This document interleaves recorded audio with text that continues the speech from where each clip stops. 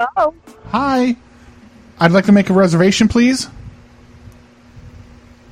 Well, you need to call the motel to make a reservation. Well, This is not for a shower. I need to reserve a shower. You can reserve a shower on your phone, on your app. Yeah, well, I tried, and it keeps saying that I have to call. It says that there's an issue. I don't know what the problem is. It keeps giving me errors. We do not.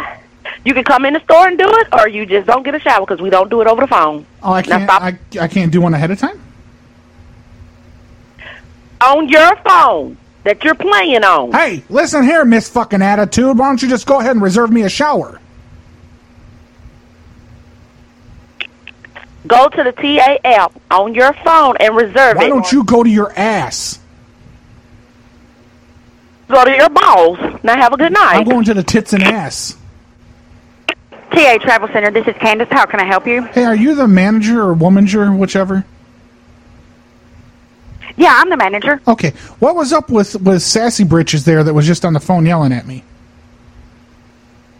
Sir, you're being vulgar over this phone and there's no calls in it.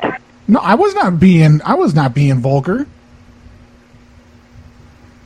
Sir. All I was trying to do, I told her, I said, my app is malfunctioning. I keep getting error code 404.